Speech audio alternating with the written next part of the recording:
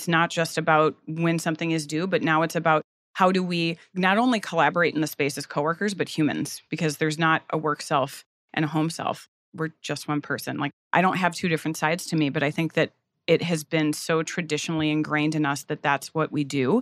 That's a lot of what my dad struggled with, is that he went to work and put on this brave face, like, I'm in sales, I got to get this stuff done, and then come home and it's like the collapse of exhaustion or stress. So I think helping them kind of recognize that it's really about human connection, and that's not something fluffy or something that we can dismiss, because that's kind of where it all starts. Creating great products isn't just about product managers and their day-to-day interactions with developers. It's about how an organization supports products as a whole, the systems, the processes, and cultures in place that help companies deliver value to their customers. With the help of some boundary-pushing guests and inspiration from your most pressing product questions, we'll dive into this system from every angle and help you think like a great product leader. This is the Product Thinking Podcast. Here's your host, Melissa Perry. Hello, and welcome to another episode of the Product Thinking Podcast. I am at Agile 2022, and today I'm joined by one of our speakers here, Tara Scott. Tara is a product coach, and she does organizational behavioral design, coaching, Yep. All the things, all the things for technology teams and for large organizations out there. And she specializes in psychological safety, which is what we're going to be talking about today. So welcome, Tara. Thank you, Melissa. Appreciate it. So I'm really excited. How'd you get into teaching psychological safety? That's a good question. And it's one that I realize goes back further than I had initially thought. So I actually worked in healthcare for 10 years before I got into tech, which absolutely happened by accident also. But I worked in mental health for a few years. I managed a clinic, and my dad has struggled with mental illness for a long time and had a psychotic break about 15 years ago. And he told me that, and I knew this as a kid, like, I watched him struggle so much with stress with work. And he buried everything, especially back in the day. It was the stereotypical, like, traditional parent. The male goes to work, comes home, absorbs all the stress, doesn't really talk about it. He's told me he didn't have a boss or colleagues to really talk about things with, and just basically imploded because there was so much stress. And as I worked in mental health, I started recognizing not just the patients, but my employees were really absorbing a lot of the stress in their own environment, where people weren't communicating clearly, expectations weren't set. I really wanted to do something with it. But the breaking point for me was probably about 6-7 years ago, when I was working as an engineering manager. And I really noticed there was such an obsession. I mean, I think that we all can recognize this working in product and anything around agility. There's such a focus on delivery, but not necessarily a focus on what behavior will get you to deliver the best possible thing. And so I wanted to start building a program where folks could express themselves freely, and not just to be this like kumbaya fluffy thing. It was really to, one, bring your best self to work and create the things that you want to create. And two, be as innovative as possible. And so I discovered through measuring teams over time that when we actually checked in with how we were connecting as a team and how we were showing up, we produced not only better things, but we produced them faster. And also, like, just genuinely caring about human beings, and going through like this whole COVID experience, it's just become more ingrained in me that it's absolutely vital and crucial for teams to show up for one another in the best way possible alongside their leaders.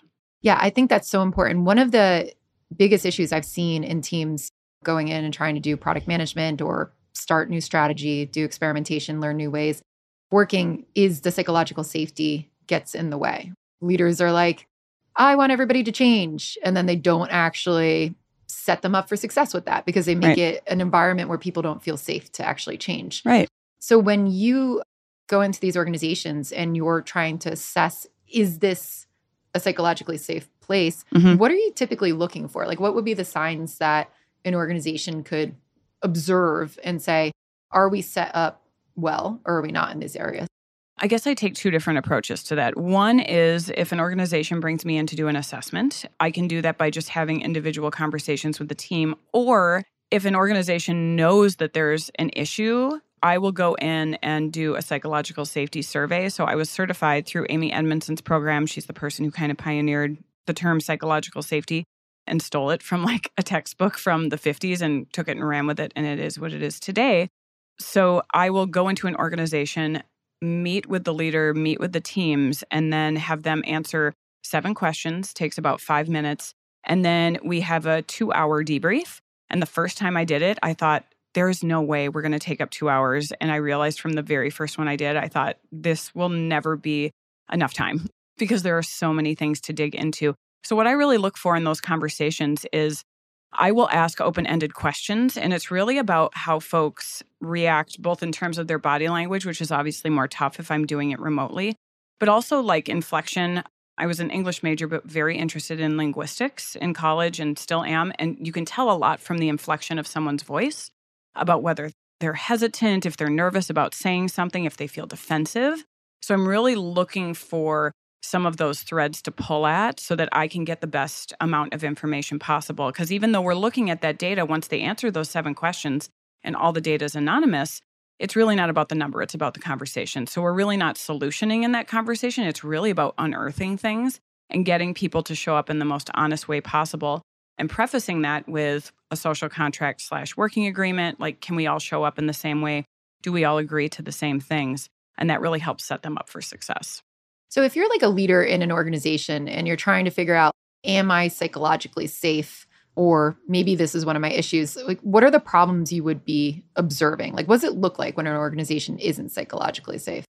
It looks like a few different things. I don't think that there's one typical thing that I look for. Most of the time, it's about command and control. So a lot of times what I see with leaders, and I think having been a leader myself in technology, there is so much pressure. And it's like a pressure cooker from the top down. So what I see is a lot of command and control. I think that Alyssa Atkins mentions it in her book, the Agile Coaching one, where she talks about the swoop and poop, where it's like you just come into a conversation and say, oh my gosh, have you guys done these things? And then you fly away and then do it again and again. That is something that I look for. So when I ask individuals about what their interactions are like with their leaders, I'll get a lot of, oh, well, we have our one-on-ones, but really it's just to check in on like the work I'm doing, or they'll check in with me not to make sure things are going well, but when they're concerned about something. So to me, that's usually a signal of like there might be some command and control going on. And so that prompts a conversation for me to have with the leader around how they show up for an employee. But the conversations are really interesting because I think a lot of leaders are a bit on the defense when I start the conversation. And I just kind of let them know from the get-go, like, first of all, you get out of this what you put into it. And if you want your teams to show up honestly, then you have to do the same. And I think a lot of times I'll actually view like a physical response from them of kind of a relaxing of the shoulders of like, okay, and that it isn't abnormal for them to feel like that. Like, they don't know me.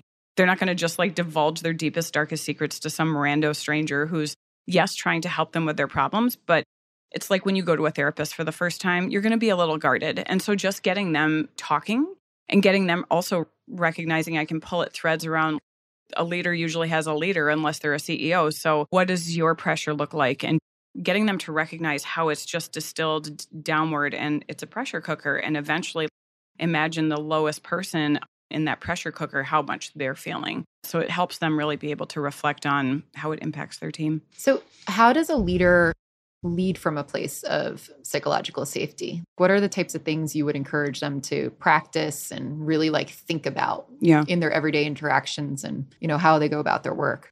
I always say that the most important thing is leading with curiosity, as opposed to leading with questions that are, is this done yet? Where are you at with this? Or even just like small talk when they want to just lead into questions that are probing about whether or not that thing is done. The reality is a leader is always going to need to know where things are at in terms of delivery. However, it's all about the way you approach it. So I often will tell leaders, if their employees are feeling like, they're only being approached either when something is wrong or when something needs to be done, just kind of talking to them when they don't need to, making time to not just show up when they need something, but actually like genuinely get to know your employees. That is harder for some people than others. I often find that leaders that are in leadership positions kind of don't want to be. Somehow they've managed to go into a people manager role, and maybe they want to be a principal architect or something, and that wasn't an option in their organization. Finding ways that they can work with the role that they're given to strengthen those things if they're interested in some aspects of the work. And what I've found is that if we go back and do a survey, so sometimes I'll go back and do a survey 3 to 6 months later to see where things are. So it's not just like a one and done measurement. Part of the work that I do is coming back to see what's changed. Have things gotten better? Have they gotten worse? Oftentimes I'll see leaders say, you know what, it's actually gotten much less uncomfortable with these people because we can actually just have a normal conversation now. It's not just about when something is due, but now it's about how do we not only collaborate in the space as coworkers, but humans, because there's not a work self and a home self. We're just one person. Like, I don't have two different sides to me, but I think that it has been so traditionally ingrained in us that that's what we do. That's a lot of what my dad struggled with, is that he went to work and put on this brave face, like, I'm in sales, I got to get this stuff done, and then come home and it's like the collapse of exhaustion or stress. So I think helping them kind of recognize that it's really about human connection, and that's not something fluffy or something that we can dismiss, because that's kind of where it all starts. I think that's so important. I think with like COVID and, we heard all about the Great Resignation, and now we've got all these other things going on, massive burnout with people. I think organizations are like, how do I keep people healthy? And how do I make sure they stay with me and don't burn out? And it's interesting because I don't see anybody talk about psychological safety, right? It's all like, oh, we'll, do a balance of work from home. We'll give somebody Fridays off in the summer, right? Yeah. But it's not about like what you're talking about, which is what I see most people leave from, which is I can't stand my manager because they're just on top of me all the time, pressure cooking me. The people I work with don't let me show up as my full self to work. All of these like human factors. And I think it's really powerful for leaders to recognize like this is something that they got to take accountability for and actually do. So one of the things that you talk about too is like you measure this with metrics. Like this is not just like a fluffy little thing. Right. You're taking like a concrete approach for it. What types of metrics are you measuring to say this is psychologically safe or not? Like I mentioned, there's 7 questions, which seems so small. And Amy Edmondson references a version of those questions in The Fearless Organization, which is a phenomenal book. But the questions are around things like open communication, diversity and inclusion, and that includes diversity of thought, diversity of teams, willingness to help, like a willingness to ask for help, and then attitudes towards risk and failure. Those are the 4 measurements. And what I've found is super interesting is that we in the product world, we say that we're okay with failure and that we need to do it, but never on a big scale. And it's only certain things that are okay to fail. And so what I've really found with these metrics and with teams is that everyone has a different idea about what failure is and what is okay, quote unquote, okay, and what is not. And what I found is that getting people on the same page and getting them in these conversations to talk about, there was a specific conversation with a large organization where I was doing a survey with them, and we were deep into this 2-hour conversation. And there was a conversation about failure. And the leader had said something like, I really encourage people to try things. I want people to experiment. And one of their employees said, I don't feel that way at all. I feel like if we have talked about something and like in a retro and we've recognized that something didn't work and we try something else, if it doesn't work again, it feels like it's not okay. So it's like a one and done. And I think the leader was shocked to hear that and said, well, no, we're going to constantly, to evolve, we have to experiment. And it was this really awesome moment of everyone kind of being able to be enlightened by just understanding one another a little bit more. And it's like, oh, okay. So when we come out of that conversation, out of that 2-hour debrief, let's talk as a team about what failure means to us. Because I remember specifically when I take these measurements, I measure in the 4 areas, but then there's one collaborative number that is all 4 together. But in the fear category, they were super low. And that was because they thought it seemed not okay. And a lot of the reason for that, and this is a lot of the work that I do, in fact, the talk that I did here at Agile 2022, I talk a lot about how folks are able to process trauma, because we all come with past trauma into whatever organization we have. A lot of these were based off of old circumstances with other bosses. So they'd had another boss who was not okay with failure. They had gotten in trouble for things, and it was baggage that they had really brought with them. And this leader was saying, nope, I am not that way. This is okay. So these conversations, these metrics are really unearthing the capabilities of others to be much more innovative, because it's blowing all of those misconceptions and biases out of the water and really allowing folks to just show up as themselves. I love that. I've seen that situation so many times where the leaders are like, I want people to be innovative. I want them to go experiment. I want them to run MVPs and stuff like that. And then everybody's like, no, you don't. You want to get stuff done. Yeah, exactly. Yeah. And I think that has such an impact on product teams. Like we talk about these product teams being able to go try new things, build that in, fail fast, break stuff, all that things. And then without that psychological safety, it's not an option for so many people. It's not built in, and that's why we're lacking it. No. And in other situations, I will see employees in those conversations or even leaders. There's actually one scenario where I was measuring a leadership team. It was mid-level management, but there was an executive in there because they were the one who everyone reported to, where no one wanted to talk. So even though we set up a social contract, like we all agreed to speak up, speak our minds, it was so clear that no one felt safe because no one wanted to say a word. They mostly just agreed with everything. And there, at one point in the conversation, I had to say, okay, I'm picking up on a lot of silence here, and I guess I'm going to call out the elephant in the room. Is there something that we can approach in terms of, especially since one of the categories is open communication? I said, can we talk about this open communication and how things look okay on paper, like the numbers showed up okay, but why are we not talking now? I am that person who will force the uncomfortable silence to be broken because that's my job and because I want these people to be able to improve. And the executive said, am I the reason no one's talking? And no one said anything. And I was like, well, there's your answer. And that's a really tough pill to swallow, but I'm super proud of folks who can show up in that way. This is not about punishing anyone. This is about allowing people to recognize, like, we are all clumsy humans who show up in the best way that we know how. But just like anything else, we can continuously improve. And there's no way to do that until you kind of face those elephants in the room. Yeah. Once you go through this journey with people, and I want to dive into like what this psychological safety journey looks like if you find out you don't have it. But once you go through it, reach the end of it, what do you observe gets better? What's good signs of like, hey, this is working? And how does that come back, I guess, to our product work too that we're doing? Like, how is it helping us contribute more to outcomes and pushing this forward? The number one thing I see is laughter. I hear more laughter. People just feel more relaxed. And I think that it becomes, the behavior is now not a distraction.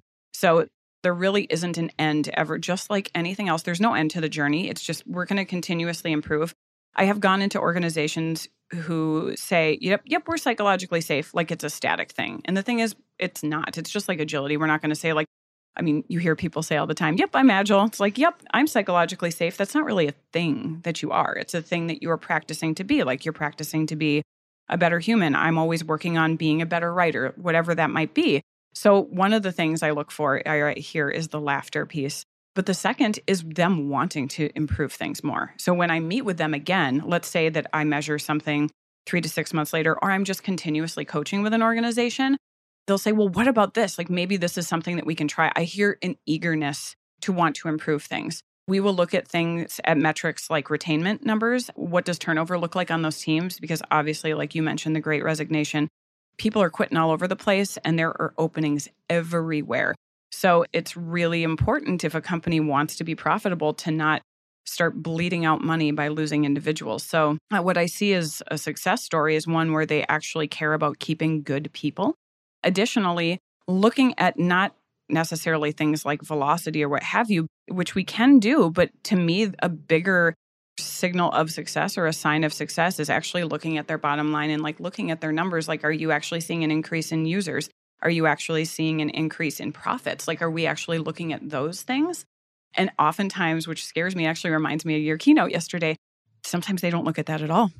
They're so reactive. It's like, well, we're just trying to build all the things and we have all these requests coming down. Looking at your behavior forces people to slow down. Like, the work will always be there, but are we working towards the right thing? Once you get the BS of like not being able to communicate out of the way, you have so much more freedom to talk about the things you really want to do and actually be able to fail and actually be able to experiment. And when you start caring more about your own behavior, I talk about this a lot in workshops and the talks that I do. When you start with self and you really get to know yourself, your triggers, things that stress you out, how you want to show up, and you start working on that collaboratively with other people who are doing that, huge difference. And I just see a ton of success in that area. And it just makes me super stoked because I just want people to do the things that they love. I don't want anyone to suffer needlessly at their job. I want them to be able to do what they love. It sounds like you've got to have some really good self-awareness to be able to do this work too. Yeah.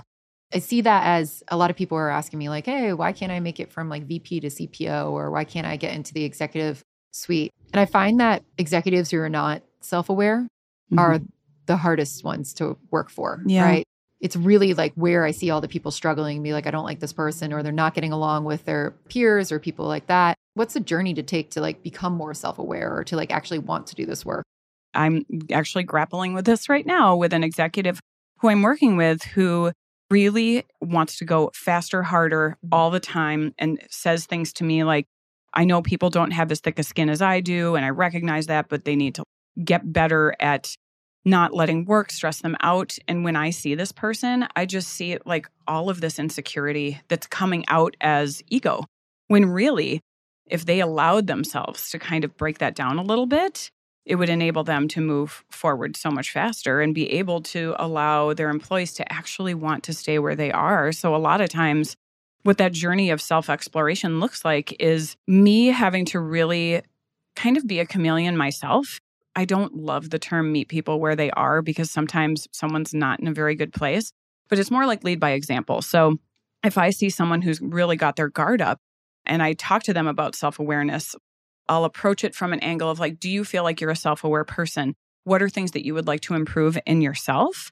When I start to distill those questions down, it starts a lot with very much ego facing. But once they start getting a little more comfortable in the conversation, if I say, what are 3 things you'd love to improve about the way that you show up at work? I'll get real answers.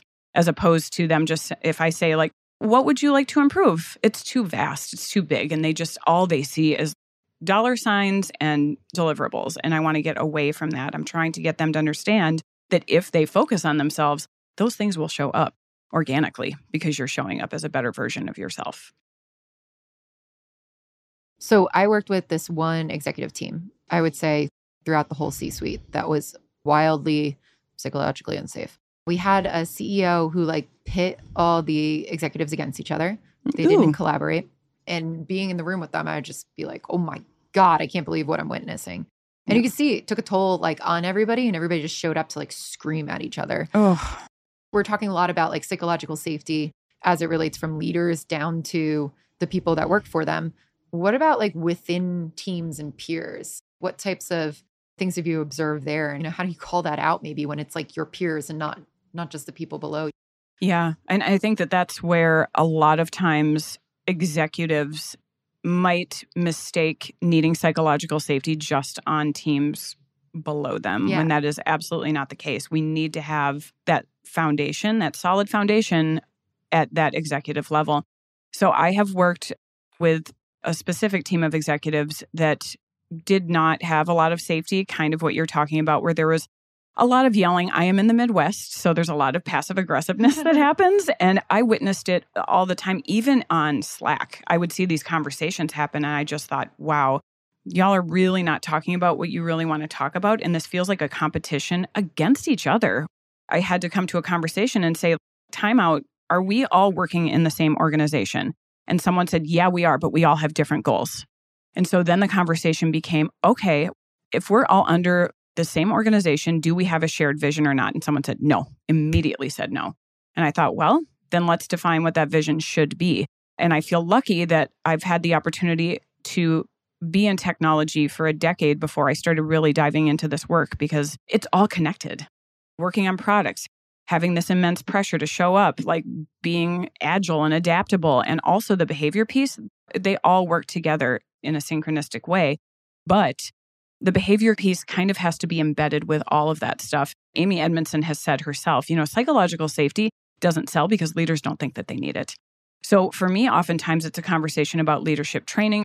It can be called rainbows and unicorns. I don't really care. What I know is if you want to be a successful organization, we have to approach these subjects. And are we all on the same page? Do we have the same goals? And I think a lot of times at that leadership level, that's where I see the missteps and the miscommunication, is that they're just not aligned. It feels like a competition. That is the biggest issue I see in companies, standing in the way of them being able to set a strategy. It's like everybody's got their own little strategy. Everybody's got their own goals. Yep. Nobody's like, hey, what do we all want to achieve together? Right. And they don't see like the leadership team, or it's funny because I see everybody say like, it's the executive leadership team. It's the senior leadership team. And I'm like, you don't operate like a team. It's all like everybody for themselves with their own little silos. Yep. But that is the number one thing I see standing in the way of a company making a compelling vision and strategy and deploying it down in a way where people can actually prioritize and like get their work done and make smart trade-offs and stuff like that. Exactly. Because they're not getting to the real core issue. All they're seeing are symptoms. So they see, the teams are struggling and this is a problem and we're not aligned. Well, those are all symptoms of you all not being able to show up together. And I think that with this group that I'm talking about specifically, these executives, someone had said something to me like, this Brene Brown touchy-feely. And I just thought, oh, we're going to have fun together because Brene Brown is extremely successful for a reason. And you are going to eventually see what that is, but I'm going to show it to you in a way where you don't think it's fluff just because it's told differently. One of the biggest challenges for me is just getting them to understand that if you really want to invest in your success, it has to be a team success because psychological safety is all about your interactions as a team. It's not just the individuals. It has to be the group. Yeah, I think that's really important for all these organizations. So if you are an executive team or an executive and you're like, we call you, can you come help us with psychological safety? What's that journey look like to go from where they are in a psychologically unsafe place to get to a point where they're recognizing it and seeing like success in it? Like what types of things do you deploy? What types of stuff do you do to make people get a little further along? First, I really like to get a clear picture of what success looks like for them. So where are they really seeing their pain points? And there will usually be some things, I think, with any sort of business assessment where there's a bunch of stuff they don't see. They will already know, like, what are those inherently really tough things that they need to tackle? So usually that starts with just an initial conversation. It usually gets worse before it gets better. And I'm super clear about that. I say, trust takes time. I actually had someone after my talk on Monday come up to me and ask me, I only have such a small amount of time with people. How do I get them to trust me faster? And I said, you don't. You have to be patient and you have to be clear about that. So I'm really clear with these leaders or whatever teams I'm working with on this journey in the beginning that this is going to take some time. So I want you to be patient with yourself and I want you to be patient with me because this is just a journey of us getting to know each other so that I can help enable you to do the things that you really want to do. And it really starts to look like the awkward beginning of like any relationship where you're getting to know each other and just slowly getting comfortable with one another. Even if that's just me coming in, let's say they call me and they say, hey, we want help with this thing. I have an initial conversation. And then we meet as a group to kind of go through the survey, how things went. After we've had that 2 hours together, I say, now let's come up with a roadmap collaboratively. This is not me coming up with something prescriptive for you. You have to want it. Because if I just hand you something and it's an obligation, you're not going to be as into it at all, actually, as you would be if you believe that that's something you need to do. So we put together a collaborative roadmap and say, here are the things that we would like to achieve in the next quarter in terms of behavior. And this can be anything from retainment numbers to being able to have more clear conversations. And it can even be things like clearer user stories because we're actually having better conversations with each other if people are not communicating well with each other. And then when I come back, or if I'm actively coaching with those people, I make sure that I'm super intentional with reflecting early and often about how it's going. So I'm not waiting 3 months to say like, hey, so do we feel like things are better? That next week, I say, these are things that we identified. This is what our roadmap looks like. So it's fresh in their mind. And I say, where do we think we're at right now? Do we feel like these things are getting better? Where and how? And pulling any data that I need to because I am a data nerd. And I think it's really important for folks to see that these are not arbitrary anecdotal things. These are things that you actually can measure. So let's have those conversations. Once they start to see the proof is in the pudding, it makes the conversations a lot more crisp and a lot faster. And people just simply show up more because they realize like, okay, this is not just us having this idea that maybe we're not that safe and we would like to feel better around each other. That is a natural byproduct of doing this work, but it's actually making us more successful. I'm like a big believer in you do behaviors or you do practices and you do it over and over and it helps you learn these things or ingrain it into you. What types of behaviors do you suggest leaders and their teams practice to start to get a little bit more psychologically safe? Something that I often suggest, especially with remote teams, is having the first 5 minutes not be about work. Just have a conversation, take 5 minutes, because you know that people are going to be like taking a little bit of time to get to the call. So you're probably just going to be waiting for someone anyway. It's the awkward silence. Utilize those 5 minutes to use kind of like a talking stick and just go around in a circle and pick a different topic. I have had people roll their eyes at me before for that, but then afterwards recognize like, okay, you actually did have a purpose behind that. And the real purpose is to get people talking. So just starting to use your voice a little bit, even if you're just talking about what you did for the weekend, what movies you watched, what activities did you do? I don't care what the topic is, like worst movie you've ever seen. Doesn't really matter. It's not about it being an icebreaker. It's really about just getting used to hearing your own voice and being less afraid to use it. So that's a tool that I really like to use, especially for groups where maybe it's an obnoxiously big team and there's kind of nothing at the moment they can do about that. It's a really great way just to get people recognizing the sound of their own voice and that it's not only okay, but they should be hearing it. I like that a lot. Yeah, I do that with my team. We have like a Wednesday meeting. We end up going like 15 minutes, 20 minutes, just talking about like what we were doing, what was going on. And then we're like, oh, wait, we have to talk about work now. Right. Which is, I think is great. Good. It's really great because then someone will go off on a tangent.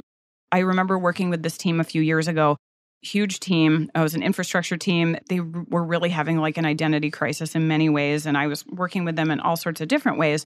But I had done this kind of practice of this virtual talking stick. And it was the first time I had ever actually seen them have conversations where they were actually interested in other people and not just the work. It was like, oh my gosh, you did that thing too. I actually live really close to you, blah, blah, blah, blah, blah. And I just was like, yes, like this is what I want to see. I want to see people excited. Human connection cannot just be about work. Like it goes back to just like being plain old human beings. It doesn't mean that you have to be besties with all the people you work with, but it does mean that you treat other people with respect and with curiosity. Yeah. And I think like the best environments, like particularly just kind of selfishly for myself that I've ever worked in, you like having off the book conversations with the people around you. Like you feel like you could drop in and just be like, how's your cat? How's your cat? Let's chat. Let's do this. Let's go places. And I see that for other people too. Like when product managers come and tell me they're leaving or want to go to another company, it's because they have no rapport with their team whatsoever. They feel like they can't talk to anybody in the organization. And I think that counts so much for us showing up at work and being our full selves and being happy. It really does. We do ourselves such a disservice when we feel like we have to have this canned version of ourselves. But again, I think that comes from old trauma, from like old school jobs. When I worked at that mental health clinic that I mentioned, I was not safe at all. It was very much so like old school family run business where I didn't feel safe talking to anyone. And I recognized that it was a problem with me last because I saw it with everyone else. But oftentimes I think people don't see it with themselves. They might see it in other people. Like I'll interview someone and they'll say, oh, so-and-so on my team never really shows up. I think that they don't feel safe. They're really quiet. And then I go into a conversation with them and maybe their leader, and I have to give them the feedback like, hey, just so you know, here's what I observed with you. And they might not even be aware of it. And they're like, oh, really? Do I do that? And I'm like, yep. But sometimes you just need an extra set of eyes so that you can have like a neutral party come in and say, you know what? This is something that I think you struggle with too. The struggle might just look different. Some people shut down. Some people don't stop talking because they're nervous. Some people have nervous laughter. Like we all have our own things. But the more that you can just get familiar with yourself and have that self-awareness, the better off you are. So if you're like an individual contributor on a team, right? Mm-hmm. You're not a leader, you're not an executive, but you're observing like your company is incredibly unsafe. Is there anything you can do to start poking at that or encouraging people to be a little bit more safe? Yeah, absolutely. I think that there's a few things that can be done, especially for remote stuff. Folks have burnt out hard and fast on remote or virtual happy hours. Oh, yeah.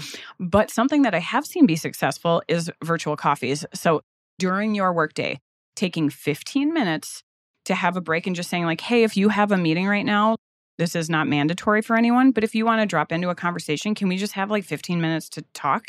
I've seen that be super successful. I've gone into those before where it was only like a few people from the team, but I've gone before where it's been everyone. And I think it's a really nice way to have an invitation to take a break if you want it. But if you don't want it, you don't have to participate. So I think it's really important to have it be like an invitation. But I also really encourage people to, I know I talked about working agreements before, and somebody did a talk today that I really wanted to catch, but it was in conflict with another one. I really think it's so important to have a working agreement or a social contract that you actually keep up with, that doesn't live on your hard drive, you never look at it, but actually have one that you abide by, because I think it really helps you be responsible for yourself and be responsible for your team. So if you don't have one and you're on a team where you feel like, man, we could really use a little more structure, suggest it. Just say, hey, do we think that we could do something like this? Or if we have one and we don't use it, can we talk about how we can maintain it or make it better? Because if there's something on that, I always say don't have more than 5 items because you'll never remember. But if there's something on there that you already do, you don't need to have it there. Like, what do you really need to call out? There was one team I worked with years ago where they were could not stop themselves from negative spinning. It was a team full of really great folks, but they'd get super frustrated and it would just divulge into this hour-long rant about how DevOps sucks and blah, blah, blah. And I was like, okay, how about, so I just suggested, like, what if we had a safe word every time you started negatively spinning? And they said, yeah, let's use the word pineapple. They printed out the social contract, sat on their desk, and they actually used it. And I saw them in conversation. Someone would slam their hand on the desk and be like, pineapple, we're moving on. And then it makes everybody relax a little bit and move on. So I think that if you feel like there isn't enough structure, and a social contract or working agreement aren't rules. What do they look like? It's not so much, like schedules and things like every day stand-up is at 9:00. It's more so we all agree to not talk over each other as much as possible on Zoom calls. Or we all agree that if we have a good idea, to speak up about it. We all agree not to judge each other harshly. Then it's like safety baked right into your working agreement. And we all agree, this is one that I love to see on there, to actually use this to hold each other responsible for what we do so that it's not going to be this uncomfortable conversation. It's, hey, we actually have this in our social contract, so let's make sure we abide by it because it really helps strengthen the team. Because then when you have someone new come into the team, it's not so much rules that you're showing them like, hey, this is how our team operates. That's a great time to say, hey, this is our social contract. What do you think of it? And what do you think is missing? So it's just kind of a way to continue having your team culture ebb and flow within just a tiny little piece of paper. And I love that. I like that. Yeah. It's an easy step for people to do. It's super easy. Yep. Yeah. Good little baby step into everything. Exactly. Cool. Yeah. So can you give us a real life example too of where you came into maybe like a really large organization, looked at all of these, factors and then helped lead them on their journey? Absolutely. So I was within a really large organization a couple of months ago where there was a real need for many teams to have this survey done. But there was one team in particular where the leader said, I really want to do this because I think that our team is great. They were super passionate. And they said, I think our team is great, but I want to make sure that we're showing up in the best way possible. I said, awesome, let's do that. So the team shows up on the call, and it was all virtual, of course. And there was one new employee on the call. And as soon as we got on the phone, this new employee said, and they'd all taken the survey already. I'd met with them individually. This person had said to me also in our individual conversation, you know what, I'm new, so I'm not going to have a lot to contribute, but I'm happy to be here. I said, that's okay. I think actually being new is a benefit because you're going to see things that other people don't yet. So don't be afraid to use your voice. And I also recognize that when you're new, you just kind of feel a little awkward and you're trying to find your voice. So this new employee shows up on the call, is super quiet for probably the first half an hour of this debrief. And then someone brings up, we're talking about willingness to help. So I said, in terms of willingness to help, do you feel like you all have access to what you need to actually be able to show up and do the things that you need to do? And the new employee said, no. And the executive said, I could tell that they wanted to talk, and I kind of messaged them on the side. I said, just give them space. So sometimes I'll do that. I'll just go into chat privately and say, just give them a minute to talk because they might feel like they have to say things a certain way because you're the boss. Even though you don't want to be the boss in this situation, you can't take that hat off. It exists. And so I said, can you tell me a little bit more about that? And they said, well, I'm really excited to be here. I'm loving my job, but there have been so many times where I just feel like I'm kind of up the river without an oar and I can't find my way back to land and I have questions and nobody is available and nobody, and then it just kind of spiraled into, and nobody checks in on me. And I've been here for a couple months and I don't know if this is a good fit. It went from being this, I don't want to talk because I'm new to, I don't know if this is working out because I literally feel so alone. And then, of course, they start apologizing. They're like, I'm new. I'm so sorry. It's basically watching someone go through this whole spectrum of emotions. Meanwhile, the new manager is like, oh my gosh, I had no idea that this was even a problem. But the problem, it can't be about taking something personally. Let's just change what doesn't work. So when the conversation was over, I said, okay, now we've gone into some of these issues. Let's talk about what's top priority. And this new employee because they had been using their voice, said, can we talk about how to make onboarding a better process for new employees? Because this was really hard for me. And the executive said, absolutely. And I'm so appreciative that you shared. And it was like this really awesome moment of, it is absolutely about this individual's experience. And it's about everybody who's coming in after this person, who's going to experience something probably very similar because they just don't have a great setup for it. And I was really proud of the executive for staying calm and not feeling like they had to fix everything in that moment, because it's not about fixing. I have to remind people many times, like, this 2 hours is about remember these things and we write them down, but this is not a solutioning session. This is about getting all of this stuff out into the open. And by the end, it was like, okay, so in this roadmap, we really want to make sure that we have a better onboarding process. Well, how do we know what success looks like there? So then we'll dive into like, what are some metrics or some things that we can measure around that? So for them, it was having daily check-ins with an employee the first 2 weeks just to say like, hey, how are things going? Are you getting the help that you need? Especially if someone's new to a collaborative team environment, they always feel hesitant to ask anyway. But we had all these touch points that we were able to go back to. And then the next time I had a conversation with that team, maybe it was the next week later, just to check in on where things were going. It's really ensuring that we stay on track. So that was like a really great conversation around what could we do within the organization, not just the team, but this team is probably not the only person who's experiencing this. And then when I went on to measure other teams at this huge organization, it was definitely a problem, like across the board. So it's kind of like my job is very much so like being a detective. So I'll pick up little pieces here and there and will try my absolute best not to make assumptions, but I'll pull at the thread just to see if that thread leads me to something bigger, which it usually does. That's really cool. That's a great story on that. I think this is absolutely critical for all these organizations to start thinking about. And if you want to be a successful leader, I get questions from people who are like, how do I be a great product leader? How do I be this? I think this is something they really need to pay attention to. Yeah. So if you're a leader out there and you want to learn more about psychological safety, where can they learn from you? Well, they can always find me on LinkedIn, Tara Scott, also with Industrial Logic. Let's see what else. I'm also working on a book, but that is still in process. But they can always reach out to me on LinkedIn. I do 30-minute conversations with organizations all the time if they just want to know more about the things that we offer. So I'm always happy to have a conversation around that as well. If you are a product leader out there or any leader and you really want to see if your team is psychologically safe or work through these issues, please reach out to Tara through those avenues. And for the rest of you, I hope this really inspires you to maybe talk to people in your organization a little bit more, build those bridges and those connections so that you can have a great working environment with them. Absolutely. One thing I do want to mention, we also do offer a public class called the Psychological Safety Workshop. Ooh, cool. And we make sure that it happens within smaller working hours so people don't have to take their whole days. We do have a few seats left. It starts September 19th. So if you're interested in doing that, you can also find that on the Industrial Logic website. That's awesome. Well, thank you so much for being with us, Tara. It's been a pleasure. And thank you all for listening to the Product Thinking Podcast. If you enjoyed this podcast, please subscribe wherever you listen to podcasts. That really helps us. And we'd love it if you could leave us a review. So please let us know, put that rating in there, and tell us what you want to hear about next. And otherwise, we will see you next Wednesday for another Dear Melissa.